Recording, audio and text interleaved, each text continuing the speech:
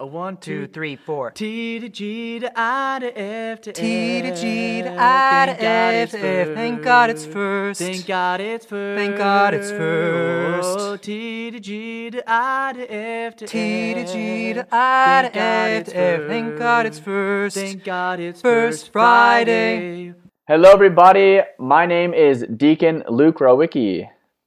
And my name is non-deacon, Brother Andrew Torrey. And this is TGIF. F! All right, so first Friday of February. What is everyone talking about in February, Brother Andrew? What's going on? Well, everybody's talking about that cool alliteration, right? First Friday of February. Exactly. I mean, doesn't that just like the first thing that pops in your mind when February rolls around? And there's also Valentine's Day, coming up for all y'alls who I'm sure you're nervous, thinking about what can I do for my special someone this year. But what else? You know what you could do? Well, another thing, you could get them, if you don't have any ideas, you could get them some of those chalk-like pink little hearts that taste terrible. Oh, so good. That could be a nice... Exactly. I miss getting that mysterious box from to Luke from... ? Those are always fun. But, I thought you were going to say a good gift would be a year's subscription to TGIF or something. That could be... that was going to be the second thing. Yeah, exactly. Actually, our big announcement is that this year, for Valentine's Day, we're going to do free subscriptions for everyone. So tell your friends, tell your family, you can listen to us for free. It's going to be a limited time for the rest of your life, free offer. So what is really, I think most people are talking about, or at least thinking about, or reading in the papers, is that there's a big game on February 13th. Who's playing in that game, Brother Andrew? The Bengals versus another team that Brother Luke will now name. The Los Angeles Rams, home field advantage. So it doesn't normally happen, but this year, because they always decide where the Super Bowl will be before the season starts or the beginning of the season, it just so happens that the team who always plays in LA, the Rams, will be playing at their home field. And so that's a huge advantage for them. There was a joke that went out there that's saying, to avoid that, we're going to always have the Super Bowl in the Cowboys Stadium, but I did not appreciate that joke. But so since everyone is talking about this, we decided, you know what? Let's talk about it too. Let's also talk about the Super Bowl, but not a Super Bowl that comes and goes this is Super Bowl 56, and then there's going to be 57, and 56 is already over.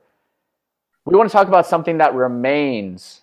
Brother Andrew, what is it that remains? Let's get philosophical here for a second, and then share the title of our episode.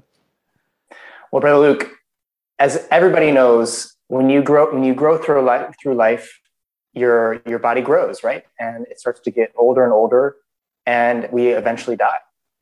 But that doesn't mean we disappear, right? That doesn't mean that everything is just kaput and it's over, right? It's sad, it's hard, and it's a fact of life. But we still exist after our death because we have a spark of divinity inside of us, which is called our soul. Mm. So that's why our episode is called Super Soul with SOWL.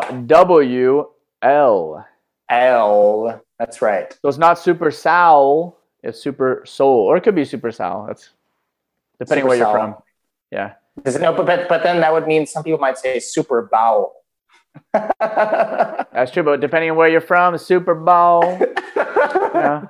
So we're not talking about bowels, folks. No, we're not. That's for another episode or another podcast, not our podcast. So Super Soul, and of course, since as you all know, there's a big halftime show planned this year. So they always have a famous band or singer come on. This year, they've invited one of my personal favorites, Eminem. And as you all know, Eminem's as a rapper. They got Snoop Dogg, Dr. Dre, Kendrick Lamar. I don't know who else. There's a bunch of people. And so we've got a rap to help begin this episode off on the right foot, but it also contains within it a lot of what we're going to be talking about. But Andrew, do you remember the rap? Let's see if I remember. I remember the second line and the third line and the fourth line. All right, go for it. When you're when I don't remember the first line, Brother Luke. All right, I'll do it this time, and then you come in next. All right, Okay. I'll start the flow, the improv, and then you can flow with it later.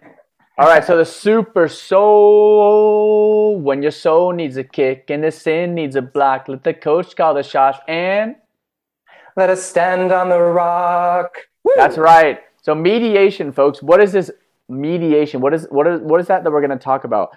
Like, why is it important that we have a church? Why is it important that there are priests? Why is it important that I'm spiritual but not religious? Okay, let's talk about that. Super soul, like we were saying before, okay, we have bodies that grow and we have something that remains. When I say I'm spiritual but not religious, what sort of consequence, I guess, does that have on this fundamental fact that man is body and soul? Well, I think the most important thing is to identify the truth that's behind what some people say when they say, I'm spiritual. Oh, I don't go to church. No, I'm spiritual, but, I'm not religious. I don't do all that religion thing. It's all a sham. People want to control us. The priests want our money. No, it's all corrupt. Like, there's something true behind what they're saying. Like, they're spiritual, but not religious. That means in many cases that it's sort of an appeal to a personal spiritual space, I guess you could say, spiritual world inside of me. I'm sort of in my own spiritual world, and I connect in my own way, and in a very personal way that nobody else interferes with. It's sort of like I'm sort of like a spiritual island, right? Like nobody else needs to come and intervene, right? And that sounds like a negative way to. There's a positive element there because it's true that we all have an intimate connection with God, that nobody else. Like he knows us before we were formed in the womb. He knew us, as he says to the prophet Jeremiah at the beginning of the book. And so it's true that we do have this intimate connection that nobody else has, like between me and God. Like that's sacred. But the fact that, like you just said, the fact that we're both soul and body means that we're sort of like a mix. And so if we just pay attention to our soul, like I want the purest soul possible, and I'm gonna, strive with all my heart and my mind, and I'm gonna, do all these things. I'm gonna be perfect. Or if I just focus on the body, like, okay, food, pleasure, just enjoying life, not caring about eternity. Like, if you fall into either of those extremes, you're gonna be in a lot of trouble.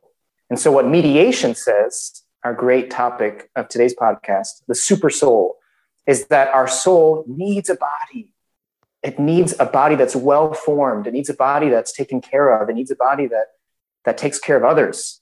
And our body needs a soul. It needs direction from a higher principle, because our bodies eventually corrupt, and we're all eventually going to end up in a cemetery one day. Our bodies will, but our souls will go on. And so it's this mediation is this sort of term that we use to show that God communicates himself to us through other people, and our body needs our soul, and our soul needs our body. And so that's what mediation is about, is that you have two sides that are in conversation, dialogue. And that's so important. Once you stop a mediation, then you're isolated and you get sick. And that's not good, because we're meant to be healthy and happy and free. And that's how mediation can help us. And I think also one of the things I want to backtrack a second, just how this topic came up. Because we're always thinking, okay, like what topics are interesting for people today, for you all that are listening. And mediation maybe doesn't like roll off the tongue, or like, well, I'm just like thinking all the time about mediation. No, like no one, but it is in our lives all the time. And so like the whole Super Bowl thing, I was saying, okay, if I'm a fan watching the game, there's so much that I'm unaware of that is happening on that field. So I was thinking, you have the coordinators, offensive coordinator, defensive coordinators, who are up top in this office, far removed from the players. I don't know how many, like 15 stories up. And they're communicating to the coach who's on the field.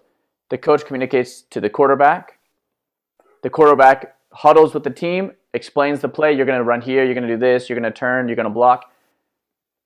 Then the play happens, and that whole plan sometimes goes perfectly, or sometimes you have to adapt and completely change the plan in the moment from one moment to the next. And that's the difference between a Tom Brady and a Tim Brady. And who's Tim Brady? Exactly.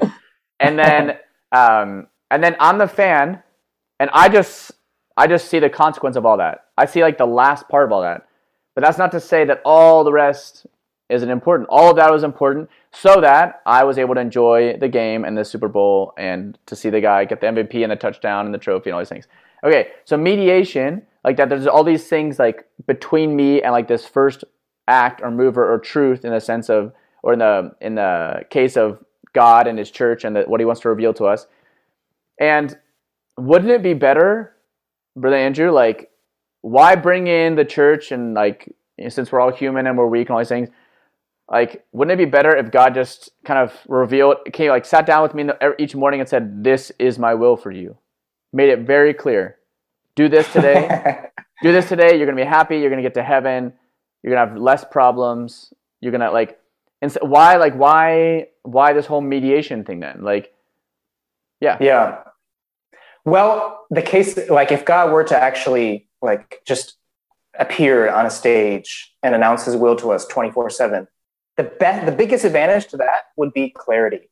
And that's what a lot of people want. A lot of people really want clarity in their lives. I want to understand what God wants. I want to do his will. I wish I could decide, is this girl for me? Is this guy for me? Should I pick this career path? I don't know if we can have another kid. Like, so many things people like what does God want? And so a lot of people, and myself included, we want clarity.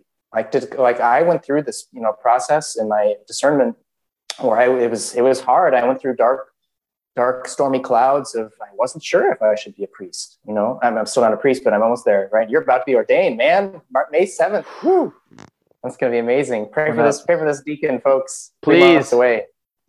So the biggest advantage to that, like God direct revelation 24/7, would be clarity. But then the next question is, and I'll throw this back at you, is clarity the best thing that we should strive for?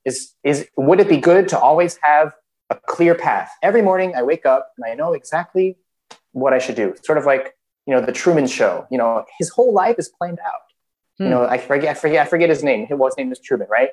So yeah. his whole life is this movie. It's a live movie. Everybody around him all of his characters are sort of created for him, and that's really funny. There's even moments where like there are ads, and so his wife sort of shows like a cereal box to the screen. And so but his whole life is planned out, and so it's all clear. The script is all written. Everything is done, but Truman's oblivious, and he sort of finds out. But is the biggest? Would that be great to have a script? Is that the best case scenario? Okay. When your soul needs a kick and your sin needs a block and you don't have a clue, let us stand on the rock. I hope that came out well. Yeah, let's see when we make the final edit. We'll see if that gets edited in or out. So, okay. So imagine going back to our analogy of the game. Did Bill Belichick train Tom Brady, the best quarterback who I guess officially retired, or he hasn't announced it yet? But we'll see what happens. But it sounds like he has announced it. It is official. I read about it. I know, but then he hasn't actually made it a statement. Everyone's making it about him. But he posted on Instagram. Oh, maybe so. So, did Bill Belichick train Tom Brady to obey his every single word? Or has he trained Tom Brady to think on his feet, to use, you have this much time on the clock, this is the situation, this is the defensive formation that they're having, and you make the best decision based on all of your training? Which of the two makes a great quarterback? Is it a quarterback who's like a slave to following step 1, 2, 3, 4, 5?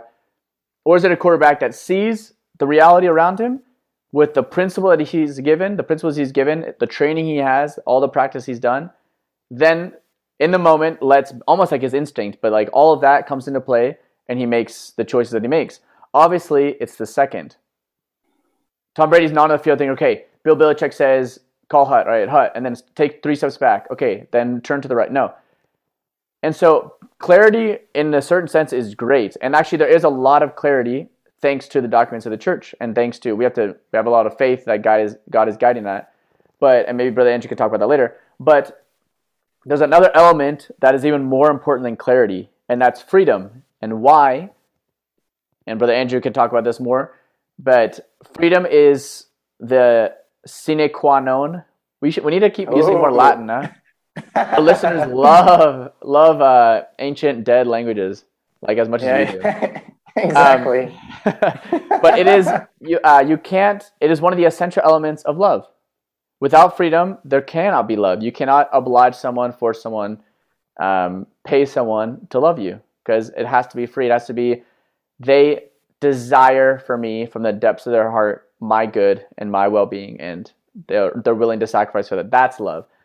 So God does not ask us to be like a Pharisee saying, all right, tie your shoes like this and then walk out your door, take a left, not a right, take a left. And then you talk to this person briefly, 35 seconds, and then you keep walking. No, he doesn't want robots. He doesn't want people following like a scheme, because that would actually probably distance us from God, because God is love. He wants freedom.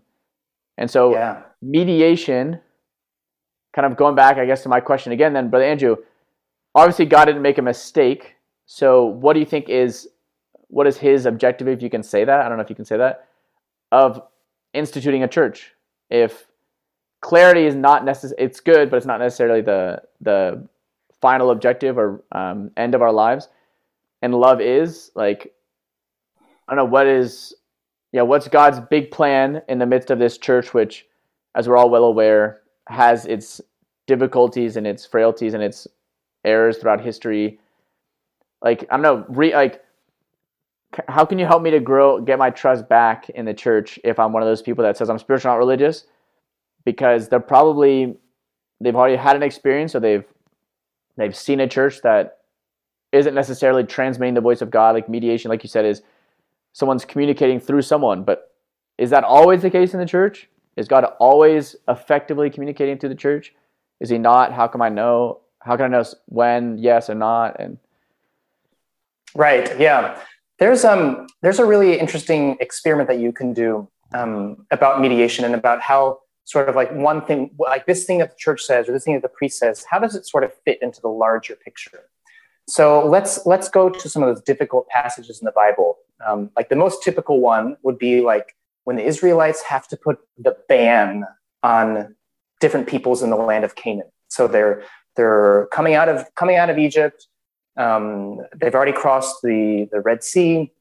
Moses is leading them, and then eventually Joshua leads them into the Promised Land.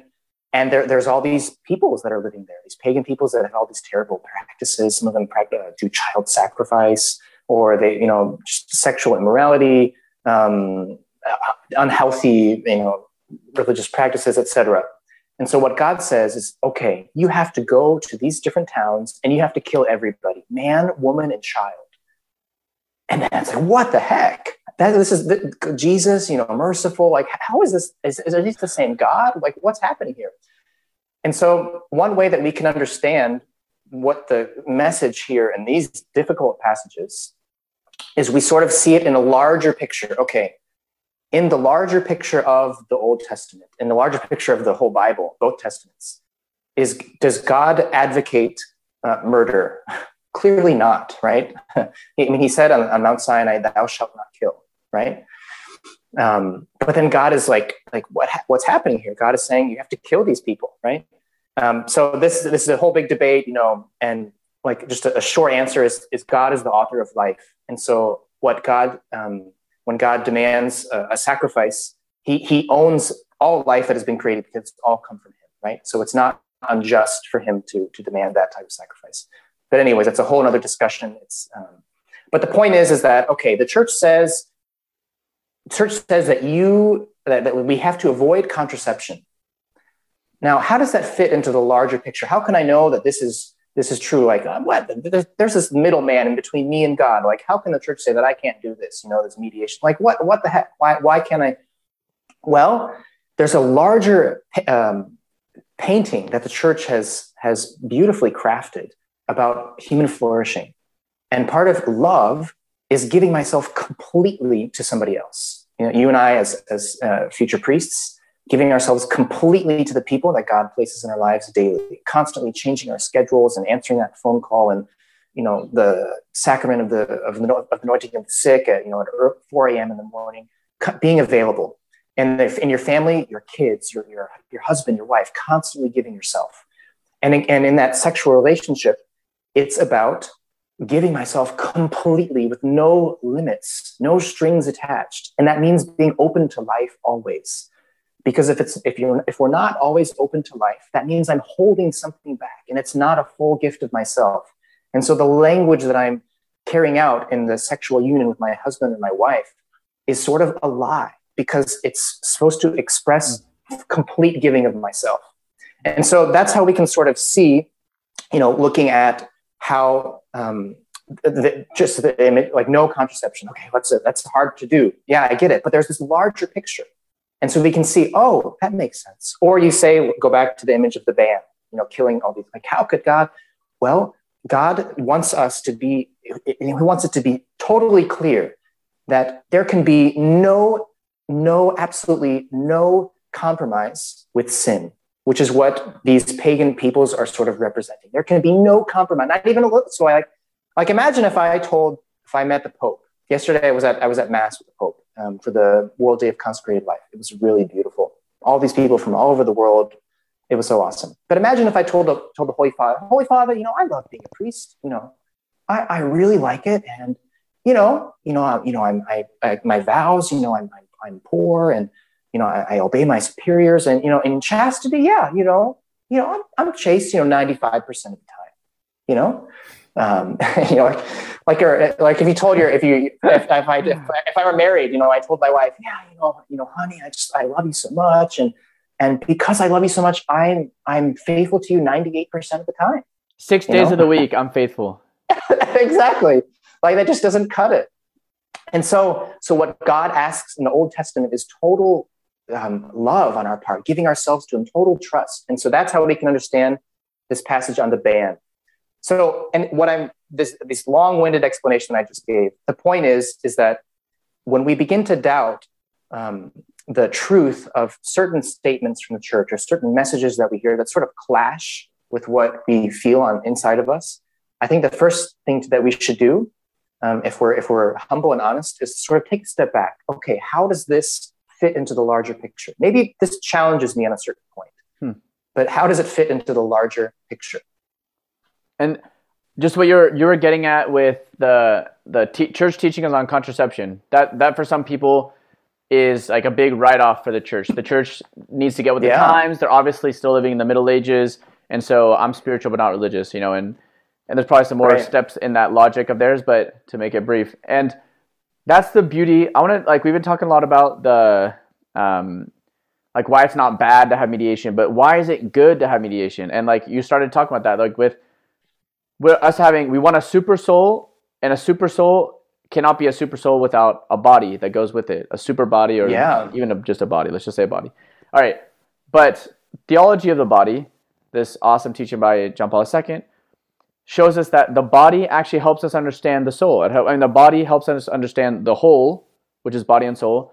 And so when you look at man's body, when you look at the woman's body, it tells us something of the manhood and femininity, and the fullness of both genders when they're united in marriage, and the marital act brings life. There's so much there that we're not going to get into now, but the body is already communicating to us something of God's design for who we are as the pinnacle of God's creation.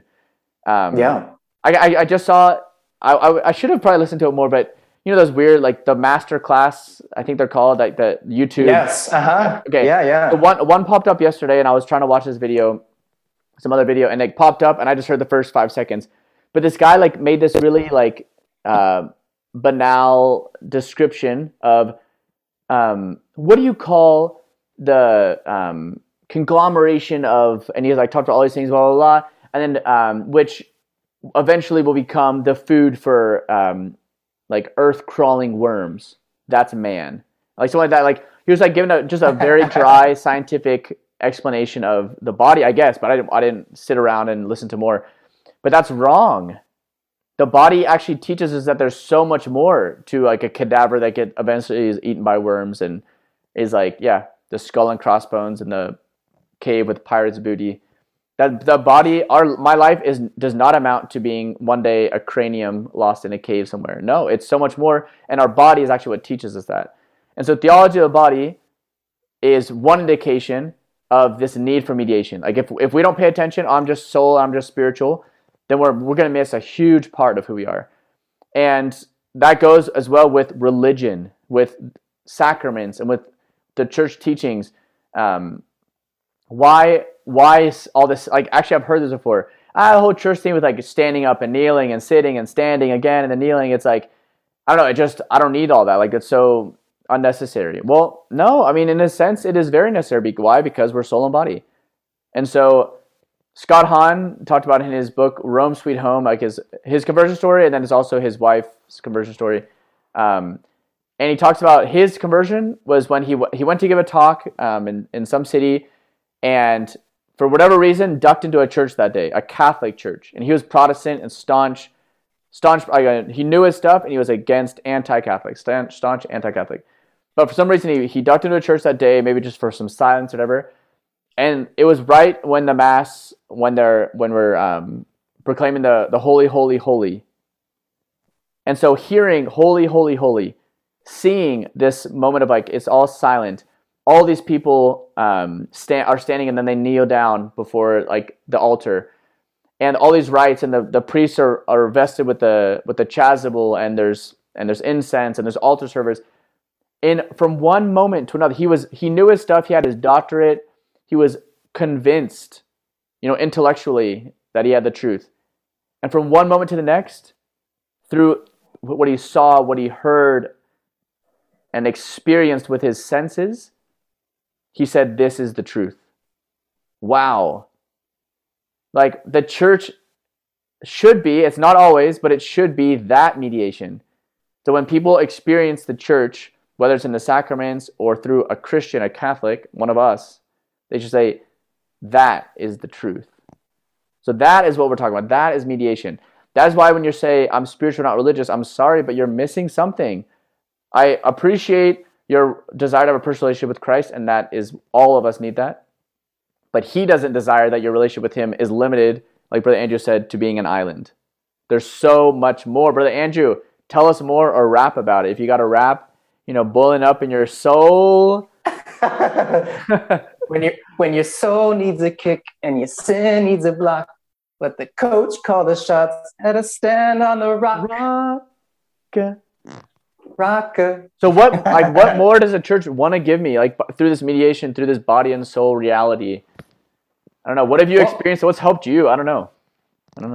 Well, let's go back to the Super Bowl because so like the mediation thing.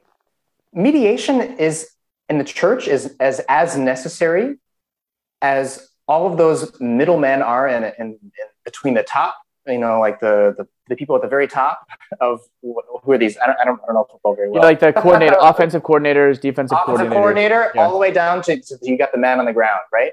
And so it would be so ridiculous if Tom Brady and his team, or whoever's on the Bengals, like he's not playing the Super Bowl, but imagine it would be so ridiculous if the Bengals just decided, okay, we're just going to do our own thing.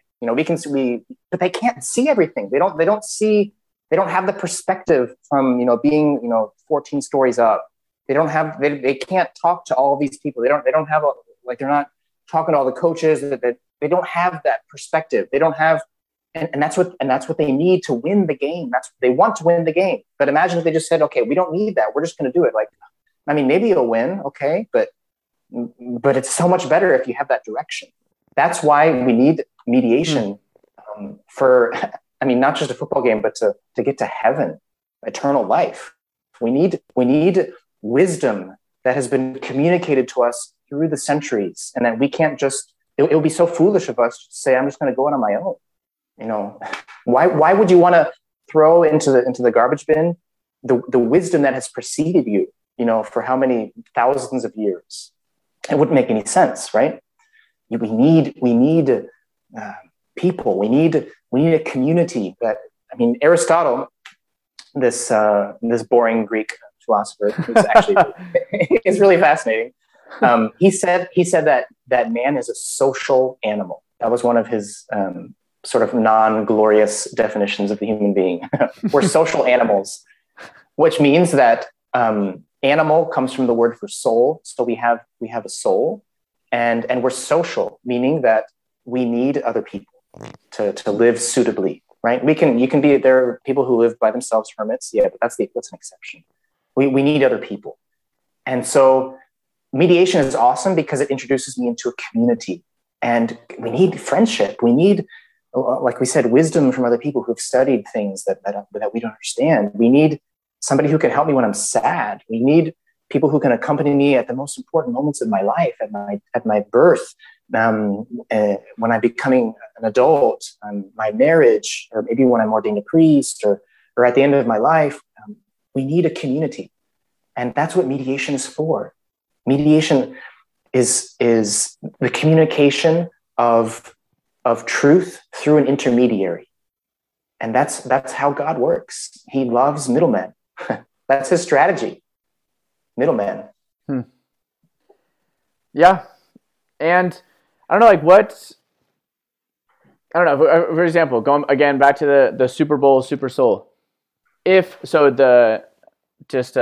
know it's killing you, the name of the quarterback of the Bengals. You're not gonna be able to sleep at night. So Joe Burrow. So Joe Burrow could say like, oh yeah, that like my coach is on the sideline, I'm the one on the field, so I'm gonna call the shots. What does he know about, you know, what I'm experiencing on the field? I've got 5 350-pound guys that are trying to pancake me, smash me into the ground, and he's saying, oh, do this. No, I'm gonna do what I can because I'm the one on the field. I'm on the field. And that's kind of like a similar attitude that maybe we can have, to think like, what is the church doing, teaching me how to live my personal life, how to raise my kids. I'm the one in the house on the field, making the money, putting the food on the table. And like what you said, again, I mean, that maybe that's like a natural attitude you could have, or reaction to the church teaching things that maybe aren't easy, that maybe seem to make your life more difficult. But it is a help. It should be a help. There's 2,000 years of experience. Like that person the offensive coordinator up in the top of the stadium has a perspective that you don't. Listen to him. But I think in the end, the answer is faith. I think we need to go deeper into what does it mean to have faith. Like Joe Burrow needs to have faith in a human sense to say, okay, well, he sees something I don't. Maybe there's a hole in the defense that I'm not noticing from where I'm standing. So I'm gonna throw the pass there. I'm gonna throw that receiver. In the same way, the church with 2,000 years of wisdom obviously knows a lot more than any of us individuals do. Yeah. Right. And that wisdom of the church is then imparted through the magisterium, which is the Pope, which is the bishops, the cardinals. The official governing body of the church is what we call the magisterium. And so when something is defined by the church, it's God speaking through the church, which is this 2,000-year-old institution guided by the Holy Spirit. It's not what occurred to Pope Francis that morning, you know, or the cardinals, or just, you know, from a limited perspective of Rome, and what do they know about me and my household and my, you know, my bedroom, right, or my dining room table, or it does take faith, but then we see, I don't know, I'm sure all of us have had experiences of how God has spoken to us through other people, and how we didn't get to where we are alone. And can God speak to us through creation? Can God speak to us through the Bible? Can God speak to us through a homily? Not only can he, but he does. He can, and he wills that. He's done it throughout history. When Jesus called 12 apostles, he said, go out, 2 by 2, go and evangelize the 72. He didn't go himself in those moments. He said, okay, well, like my time walking on this earth in this state of my incarnation has a historical beginning and end. Jesus himself is eternal, obviously. But then how is that message going to continue arriving to you? How's that encounter, the real encounter with Christ, going to keep happening? Through mediation. And it does take faith. And especially now that I'm getting close to my ordination, there's 36 of us that will be ordained in 3 months. And there's a incredible reality that we priests will live that I can't explain because I'm not a priest. But in reading about it and praying about it, like when it says in the Mass, the priest is acting in persona Christi, and in confession, he absolves sins in persona Christi. You're not confessing your sins to me, and I'm not the one that has any power on my own. I do have the power, which is the crazy thing, but it's through Christ that I can say, this is my body. I really do say that. It comes out of my mouth, my intention, my will, but it's backed, I don't know how you say it, but it's full of the grace of the sacrament that Christ is saying those words with me, right? And hand with me. And when I say, I absolve you from your sins, how could I say that? Only God can forgive sins. When the Pharisees heard Jesus forgiving sins, only God can forgive sins. That's blasphemy. That's true. The priest doesn't forgive the sins. God forgives. Last thing I want to say, because I was asked the other day, what does it mean when we say God forgets? Like, does he really forget sin? Well, first, Brother Andrew, what's your answer? Because I thought about this a little bit, and I'm not sure about my answer is good, but I was satisfied. But what is your answer? Does God forget sin? Does he forgive and forget? Well, I haven't thought about this like you have. So let's see what I could come up. Let's see what I go with. God is all knowing, right? That's one of his divine attributes. So he knows everything, right? And so he knows what's in my memory, right? So I can think right now of the sins that I've done. God, those are present to his mind as well, right? So I don't think God forgets in the sense that he sort of just eliminates that because my memory is a part of the universe. My memory is a part of things that exist. It's in my mind, like I'm thinking. So then the question would be, can I think of something and God doesn't know what that is? Well, no, he knows everything that I'm thinking. So I don't think he forgets in that way. I think he forgets. I don't know if I have a good answer. I think maybe that I remember a story. This maybe doesn't help to answer the question, but I remember a story. It was either St. Margaret Mary or St. Faustina Kowalska, who she was receiving these revelations from Jesus, and her spiritual director, I think it was St. Margaret Mary, her spiritual director wanted to test wanted to see if these were true apparitions, true revelations, right? Private revelation. And so the spiritual director asked the St. Margaret Mary, okay, well, ask God what was my last mortal sin? And then so she did. She asked, Jesus spoke to her one day and she said, oh, by the way, my spiritual director. And so, but then Jesus answered, I don't know. So that story, because obviously he confessed, right? He confessed and he was wiped clean from his sin. So that kind of goes against what I said, So I don't know, because God, Jesus says in that revelation, I don't know. Brother Luke, I don't know. I don't know either. I don't know how God forgets. Okay, well, yeah, I love that story. As you were telling us, that's true. I love that story. Just to hear that, Margaret Mary, when she went back to talk to her spiritual director, and he said, so what did he say? And he said he forgot, to think that, that is true. And so here's what I was thinking, philosophically and then theologically. So, okay. What is sin? Sin is an evil. What is evil? Evil isn't something, it's a lack of good. So evil is like a void. So sin is a void. When we sin, there's something lacking, there's something missing. When we go to confession and we reveal that in confession, God fills that void with his mercy, with his grace. And so in that sense, I think you can say that God forgets. Why? Because now when he sees that what was a void is no longer a void. It's his mercy poured and overflowing in whatever that void was. And so now when he sees what that thing was, he doesn't see a sin anymore. He sees his mercy. He sees grace. He sees the reality is that void no longer exists because it is filled, and it's filled with his grace. And so whenever we sin and we go to confession, our confession, all of our sins, all that we were lacking, all that void and that emptiness is gone. It's filled with his grace. And that, folks, is one of the biggest, hugest, ginormousest benefits of mediation, sacramental forgiveness and confession. And that's what Jesus wanted to give us. After his resurrection, he breathed on the apostles and he said, whosoever, whatever the old version, whosoever thou forgiveth thy sins, let them remaineth forgiven them. You know, that's what he desired for his church, because one, he wants to respect our freedom through mediation. It's not God directly coming into our lives every moment. He says, okay, you know, you're in the image of God. I respect your freedom. And so he chooses other people. And so it means we can say yes or no. And also it's an invitation to faith. Like, I believe that God shows his will in a humble way through the people he's chosen throughout history, throughout salvation history, and in the church today. Not so that this person can lord it over me and exult with all the authority that he has. No, but it's a service. It's a service to us. And that's what mediation is about. Mediation is a way that God communicates his life and his truth to us, respecting our freedom and inviting us to have faith. But Andrew, but still, like, can't God forgive my sins? Like, why do I need to go to a priest? Because, like, God could forgive me and that void is filled. And that's true. You're right. Yeah.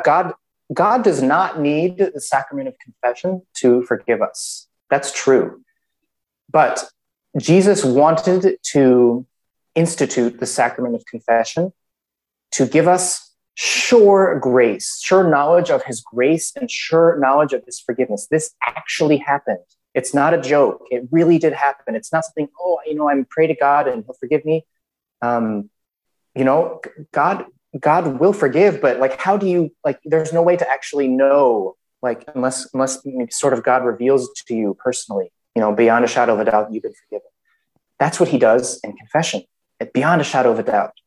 And so I think it's this sure knowledge of being forgiven that is why God instituted the sacrament for us, so that we would know, and so that it would be a source of obvious grace for us. He's outside of his sacraments, so God can work outside. He can forgive. He can give people graces in ways that we can't imagine, because he's God. But the normal way is through the sacraments. Through the sacraments, just like the normal way the Bengals or the Rams are going to win is through all this team of people that are calling the shots, that are helping them, that are conveying information so that they can act correctly. It's not an attack on their freedom. It's not something that holds them down. No, it helps them to win. and so like what's the problem? And when your soul needs a kick and your sin needs a block and you need to confess, let us stand on the rock. Wow, this rap seems to work with anything. It's like roses are red, violets are blue. You can just throw in anything and it always sounds good.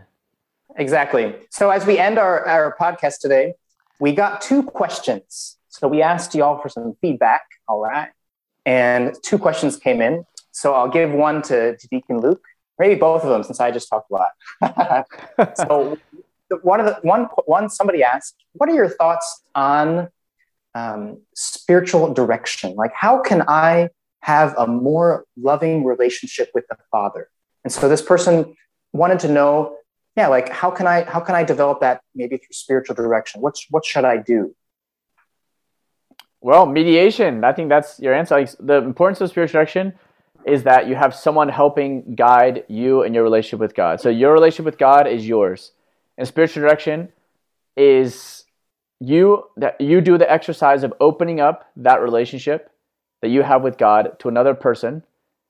The idea of a spiritual director is a huge responsibility. So Brother Andrew and I and all legionaries and many Red New Christian members and many other people in the world are called to be spiritual directors, which means that we have to really know this path of the interior life. Like, the steps, you could say, that many saints have carved out these paths. What are the steps that I can take to follow in their footsteps, obviously in my own way, my personal relationship with Christ, to arrive to a true friendship, a loving personal relationship with God that blossoms, arrives to heaven.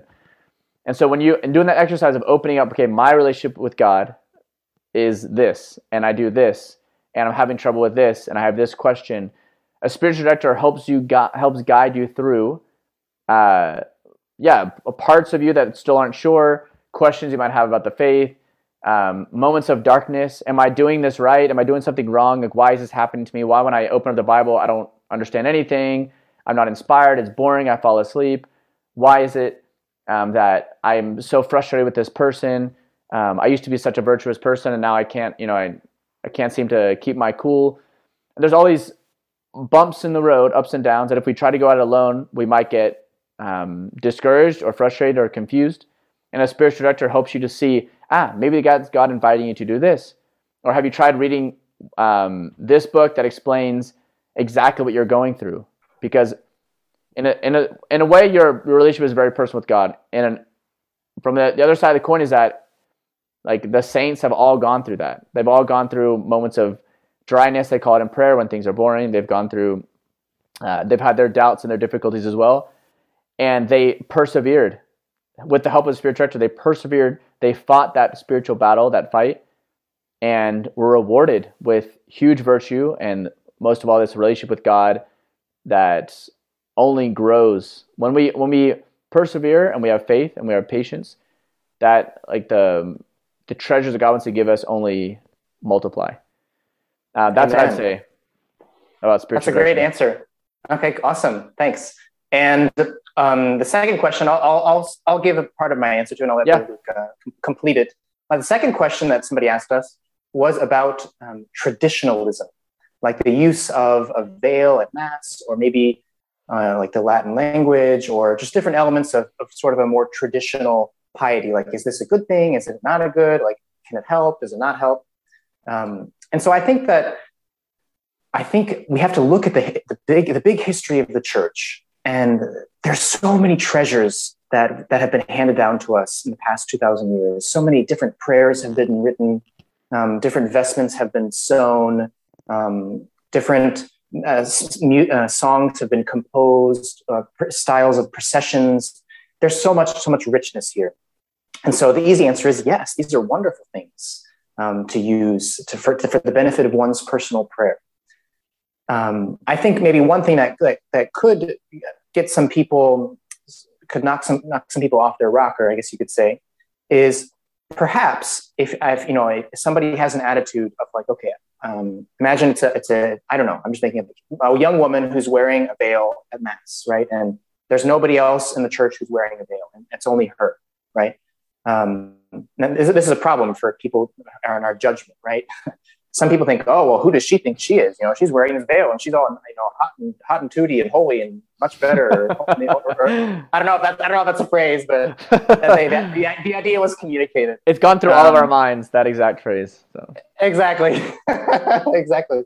I think on the one hand, that's a problem of those of us who are being judgmental. I don't think I ever thought of anybody that way before. But if somebody's judgmental in that way, that's a problem that they have. But on the other hand, you could say it's not necessary to sort of stick out for like wearing a veil or doing this when most other people aren't doing that. It doesn't mean it's bad, but it doesn't mean it also isn't necessary, right? It's not it's not a necessary means to grow in holiness, right? But it does help. It does help some people because it reminds them of the holy place where they are. So it's not something that's ultimate. It's something that can help. It's something that could be a stumbling block for people who are being judgmental. So it's kind of a mix of all those things. But on the whole, I think it's a positive thing that used with humility can be a great aid for the spiritual life. Yeah, I would agree with what you said. I think just where's my heart in doing these things, or in considering or judging these acts. If you have a good intention, you're wearing the veil, as a sign of, like what you said, of humility and modesty and all these things, then beautiful. Like St. Paul talked about women should wear veils, but that's also in a very different context, in Right. that area of the world in that time, that was something that they saw as necessary. But the church 2022 isn't saying women should wear veils like St. Paul did, but they're understanding that St. Paul had in mind that, they should be reverent, they should not be a distraction. And then there were teachings for all these different things that maybe not necessarily we don't have to follow exactly anymore, but that's because some of them are essential and other ones are based on the context. It has a lot of meaning and significance. In other contexts, it's probably only going to distract. And so it's like for each person and with your spiritual director to talk about those things. Okay, is this really going to help me and help others? And is that why I'm doing it? Or is it for some other reason to to stick out? And so people think, oh, look at that person that, they're so holy. And, but testimony, another very important means of mediation. We didn't talk about that today, but maybe for next time, is a huge part of mediation. Just, you don't even have to open up your mouth, but you living your faith in a radical way, in a joyful way, is what Pope Francis is always, encouraging us to do, is what TGIFF always encourages to do, is what Bishop Barron would encourage you to do. We didn't talk about it in this episode, so I had to throw it in there. Sorry, Bishop Barron. he gets really, adamant, or he's really adamant about us talking about him and mentioning his views just continue soaring whenever we talk about him on our podcast. I'm tired of all his constant private messages to me asking me, to keep on mentioning him. But it's good collaborating. Annoying. He brings in TGIFF, we bring in Word on Fire, and it's good. Quid pro quo. For our Latinists. So, but Andrew, I think we have talked about a lot of things. We've talked a lot. Period. So I think we can kind of just finish this episode with we do not just do. We doomque. God bless everybody. What was that? TGIFF. What was that? Two brothers in Rome. What was that? TGIFF. What was that? It's a double F, not a singular F. TGIFF Instagram is TGIFF.podsquad. Facebook, Instagram, Internet. all over.